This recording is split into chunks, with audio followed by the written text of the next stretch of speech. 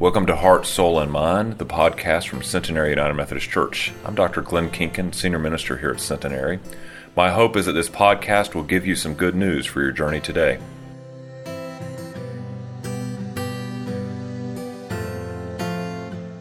If you would turn with me in your Bible or your Bible app or the Pew Bible in front of you, whichever you have access to, turn with me to Luke chapter 15.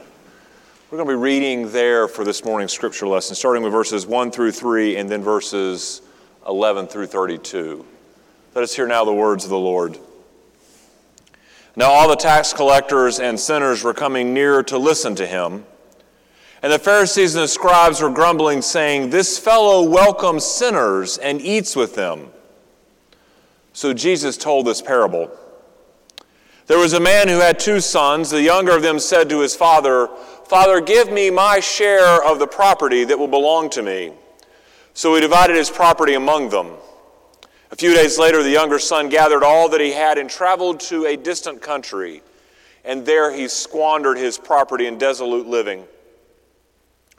When he had spent everything, a severe famine took place throughout that country, and he began to be in need. So he went and hired himself out to one of the citizens of that country, who sent him to the fields to feed the pigs. He would have gladly filled himself with the pods that the pigs were eating, and no one gave him anything. But when he came to himself, he said, "How many of my father's hired hands have bread enough and to spare? But here I am dying of hunger. I will get up and go to my father and say to him, 'Father, I have sinned against heaven and against you. I am no longer worthy to be called your son. Treat me like one of your hired hands.' So he set off and went to his father. But while he was still far off, his father said to him, or saw him, and he was filled with compassion. He ran to him and put his arms around him and kissed him. And the son said to the father, 'Father, I have sinned against heaven and before you. I am no longer worthy to be called your son.' But the father said to his servant, 'Quick, bring out a robe, the best one, and put it on him. Put a ring on his finger and sandals on his feet, and get the fatted calf and kill it. And let us eat and celebrate. For this son of mine which was dead and is alive again, he was lost and is found.' And they began to celebrate. Now his elder son was in the field, and when he came and approached the house, he heard the music and the dancing. He called out to one of the servants and said, 'What's going on?' The servant replied, 'Your brother has come, and your father has killed the fatted calf, because he's got him back safe and sound.' Then the older brother began angry and refused to go in. His father came out and pleaded with him to come in. But he answered his father, 'Listen, for all these years I have been working like a slave for you, and have never disobeyed your command, and yet you have never given me even a young goat that I might celebrate with my friends. But when this son of yours come back, who has devoured your property with prostitutes, you killed the fatted calf for him.' And the father said to him, 'Son, you are always with me, and all that is mine is yours. But we had to celebrate and rejoice, because this brother of yours was dead. He has come to life. He was lost, and he has been found.'" My friends, this is the word of God for us, the people of God. Thanks be to God. Would you pray with me?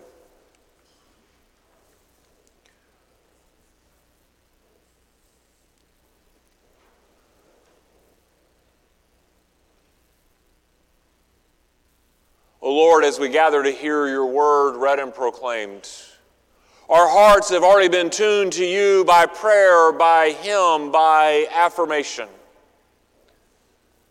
So may we clearly hear your words today. And may our very lives be transformed so that we would leave this hour a changed people, not just hearers of your word, but doers of your word. In your Son's holy name we pray. Amen. Dr. Wallace Friday was at one point in his career, he was the director of the program ministries of the South Carolina Annual Conference. And when he was in that role, he wrote an article entitled "Home, a Magic Word." This is what he had to say about home. He said, "Home is the place where we spend most of our time, even if a large part of it is sleeping. It's a place where mother kisses our bruises and binds up our wounds. It's a place where parents, tired and worn by work and seeking rest, come at the close of the day. It's a place where we love and seek to protect one another, even though at times we may disagree. It's a place where we seek to be understood, even when the world sometimes misunderstands. It's a place where we can be ourselves, free from the strain of pretense. See, he understood this idea of home. It's where we long to be, especially when we are far away from it. Right? I mean, think about this. Think about sort of the idea of holiday travel. We all want to be home for the holidays. That's why there's the whole Christmas song about it. I'll be home for Christmas. Or think about AT&T's commercials from years ago. I mean, I'm dating myself with this. Reach out and touch someone. The whole idea of calling home to be near those you love, even if it's just by a landline. Or the reason why people take red-eye flights just so they can get home sooner. And so if the season of Lent is specifically designed for us to focus on our relationship with God during 40 days and 40 nights, then today's text is specifically chosen to help us find our way home, our way back to God. To God's grace, a time to focus on the health, the strength, the nature of our relationship with the one who loves us most. The text in this section of Scripture of Luke is about being found when lost. I mean, it begins with Luke's observation that Jesus drew the most unlikeliest of crowds to him, sinners and tax collectors. He was real clear on that distinction. I mean, sinners, we know where they are, right? Tax collectors are even worse than sinners. So it's in welcoming these broken people that Jesus began to attract the attention of the Pharisees and scribes. You know, the religious intelligentsia, the Illuminati of the day, they got so frustrated by it that they were beginning to gossip about him. And it says they grumbled about him. They grumbled that he was welcoming these people in his midst, that he was sitting down and even breaking bread with these broken, despised, undesirables. So the text records that in verse 3 it says, so he told them this parable.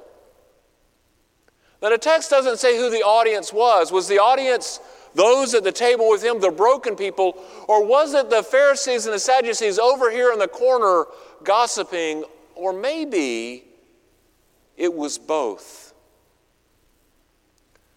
But then if we started and we read the whole chapter, verses 4 through 10, there are actually two other parables here. One is about the lost sheep, where the shepherd goes out finding that one lost sheep and puts it on his shoulders and brings it back with happiness and joy in his heart.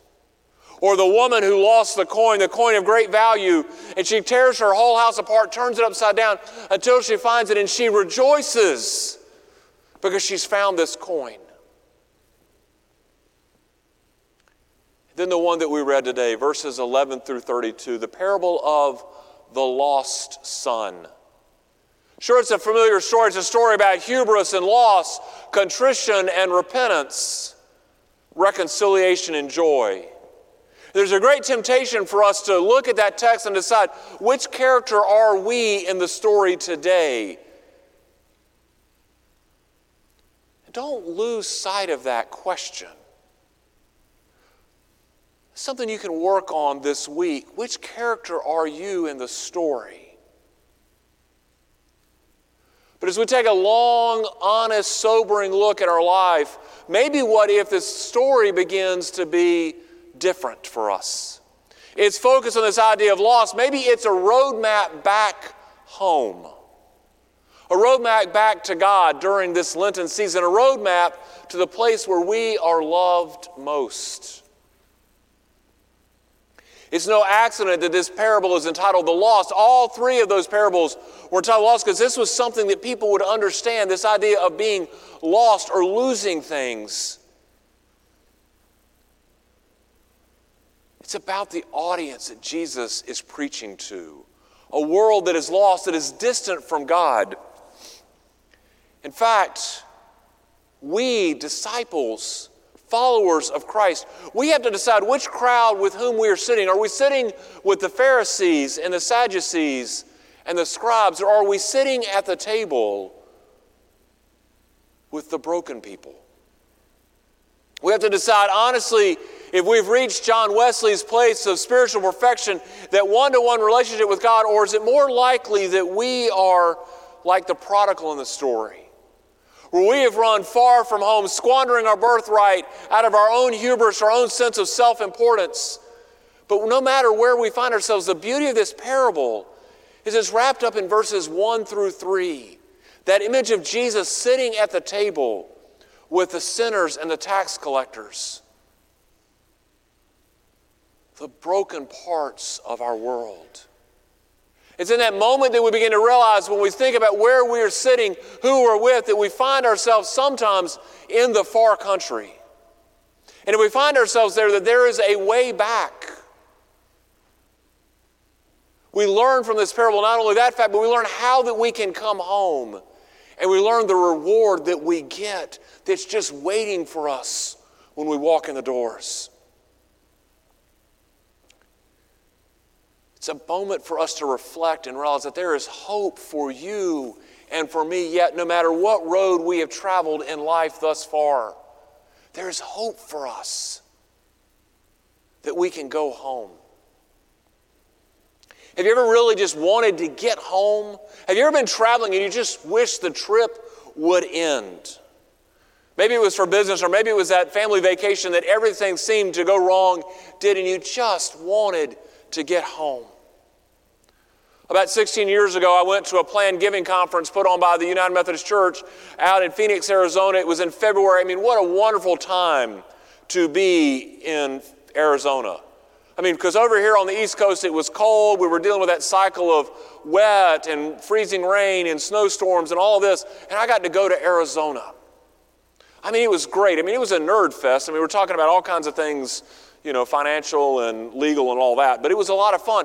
But I remember as we were packing up to get ready to take our trip back, it was going to be a simple trip. Phoenix to Dallas to Charlotte. I mean, it was going to be great. 4 hours, we'd be home. It was wonderful, a great week. You know, I had little souvenirs to bring back the kids. It was going to be great. We got on the plane in Phoenix, and they said, well, we're going to reroute you. There's an ice storm over Dallas.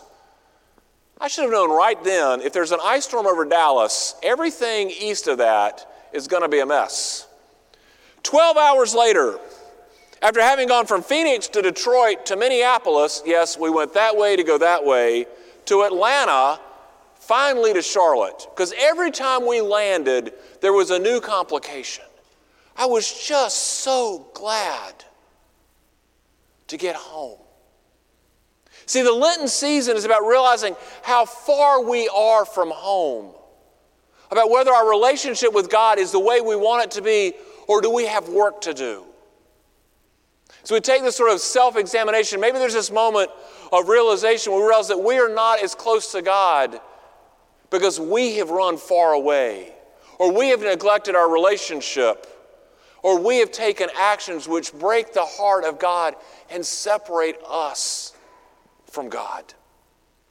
We've created this chasm of separation. And so in a way, we have become sort of needing to find rock bottom, if you will. We need to come to realization that we are broken and flawed, that we are not the people that God wants us to be. But it's in that moment we come to terms with our own individual brokenness, where our words, our actions, our thoughts, they've injured ourselves maybe, or they've injured others, or they've broken the heart of God.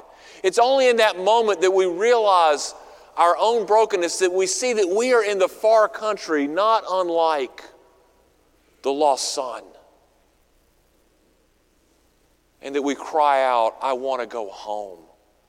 I just want to get home. I'm tired of traveling. So when we find ourselves sitting at that table and listening to the Lord, listening to His parable, and realize that we're sitting amongst other broken people just like us, we hear that it will be possible for us to go home. Not only do we want to go home, but there is a way. There's a way back into right relationship with God. See, the lost son's confession to himself that he had sinned against his father, sinned against heaven, it was this recognition that he had sinned against humanity, that he had sinned against God. Because remember when Jesus said, love your God with all your heart and all your might and love your neighbor as yourself, you can't break one vow without breaking the other. They're bound up together. So it's in confession that we begin to die to ourselves, that we put God and others first. And that when we do that, that we are raised into new life. And we allow ourselves to be yoked to Christ and Christ-like life. We find Christ's ways, and in those ways, we find a newness of life for ourselves. So when we sit at the communion table, we pray that prayer of confession on page 12 in our hymnals, that we admit that we are in the far country, that we are far away from where God wants us to be. We confess our own brokenness, but we hear through that prayer, we hear the grace in Christ, that there is a way back, that Jesus is at the table with us to lead us home. And so we have our hearts set not only to come home, but now we know the way home. We begin walking the road and we wonder what it's going to be like when we get there. We wonder what that's like. And I think about every time I read this text and I think these words, what will it be like? I imagine when I walk in the door to my house. Now we have a beagle and she's loud. You've heard me talk about her. This dog is great. She is just like, she makes you feel loved instantly. You could be gone for 20 minutes to the grocery store, a week, 2 weeks of vacation, it doesn't matter. When you come in the door, that dog howls to high heaven. Tail wagging, running around. You would think that there was a pack of hounds in our house. And apparently, according to the girls, I am her favorite because she doesn't react as jubilously when they come home. But when I come home, it is as if the greatest thing has ever happened. I think it's because I feed her early. But anyway, I digress. But there's this sheer joy when I walk in the door from that dog. And I imagine that what happens in this parable, we see what it's like for God when we come home. Because remember, the father looked out far and he saw his son. And what did he do? He didn't look at his watch and go, well, it's about time. Instead, he ran to him. He threw his arms around him. He hugged him. He kissed him. He found a servant. He said, go get a robe. Matter of fact, get the best robe. Get a ring. Get some sandals. He's home. My friends, the same thing happens for you and me. When we realize that we have been in the far country and that we just want to go home, we realize that Christ has paved the path for us. When we come home, God runs to us, embraces us in heavenly arms, gives us a kiss, asks for the best robe, asks for the best sandals, the best for you and for me because we have come home. We are back with God just as God always wanted. Just as God always hoped. Just as God paved the way for us to come back. And the celebration begins at that instant that we walk in the door. The instant that God sees us coming that way, the celebration begins. So I don't know where you are on your journey of faith. Each of us are on the journey. Each of us are in different spots. But I don't know where you are. But maybe this morning you realized that you are in the far country. That you are a long way from home. A long way from the life that God intended for you. A long way from home. A long way for the relationship that God really desires from each of us. And see, that is the exact reason why Jesus sat at the table with people like you and me. Broken and flawed, imperfect, fellow travelers on the journey of life. Jesus sat at the table with us to make a way back for us so that we could come in from the far country and be home.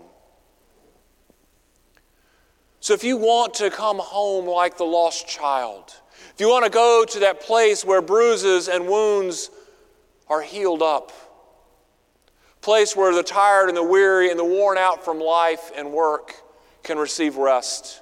If you want to go to that place where love abounds no matter what, a place to be understood even the world misunderstands you, a place to be yourself without pretense.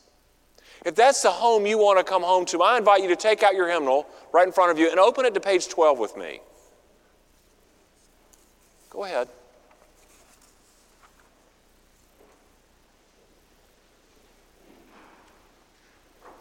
Friends, Christ our Lord invites to His table all who love Him, all who journey on the road wanting to come back home, who earnestly repent of their sin and seek to live in peace with one another.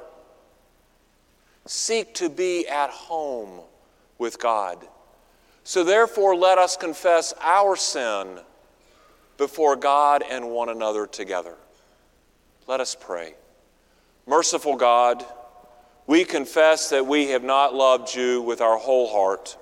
We have failed to be an obedient church. We have not done your will. We have broken your law. We have rebelled against your love. We have not loved our neighbors, and we have not heard the cry of the needy. Forgive us, we pray. Free us for joyful obedience through Jesus Christ our Lord. Amen. My friends, hear the good news. Christ died for us while we were yet sinners, while we were in the far country. That proves God's love toward us. In the name of Jesus Christ, we are forgiven. Amen and amen.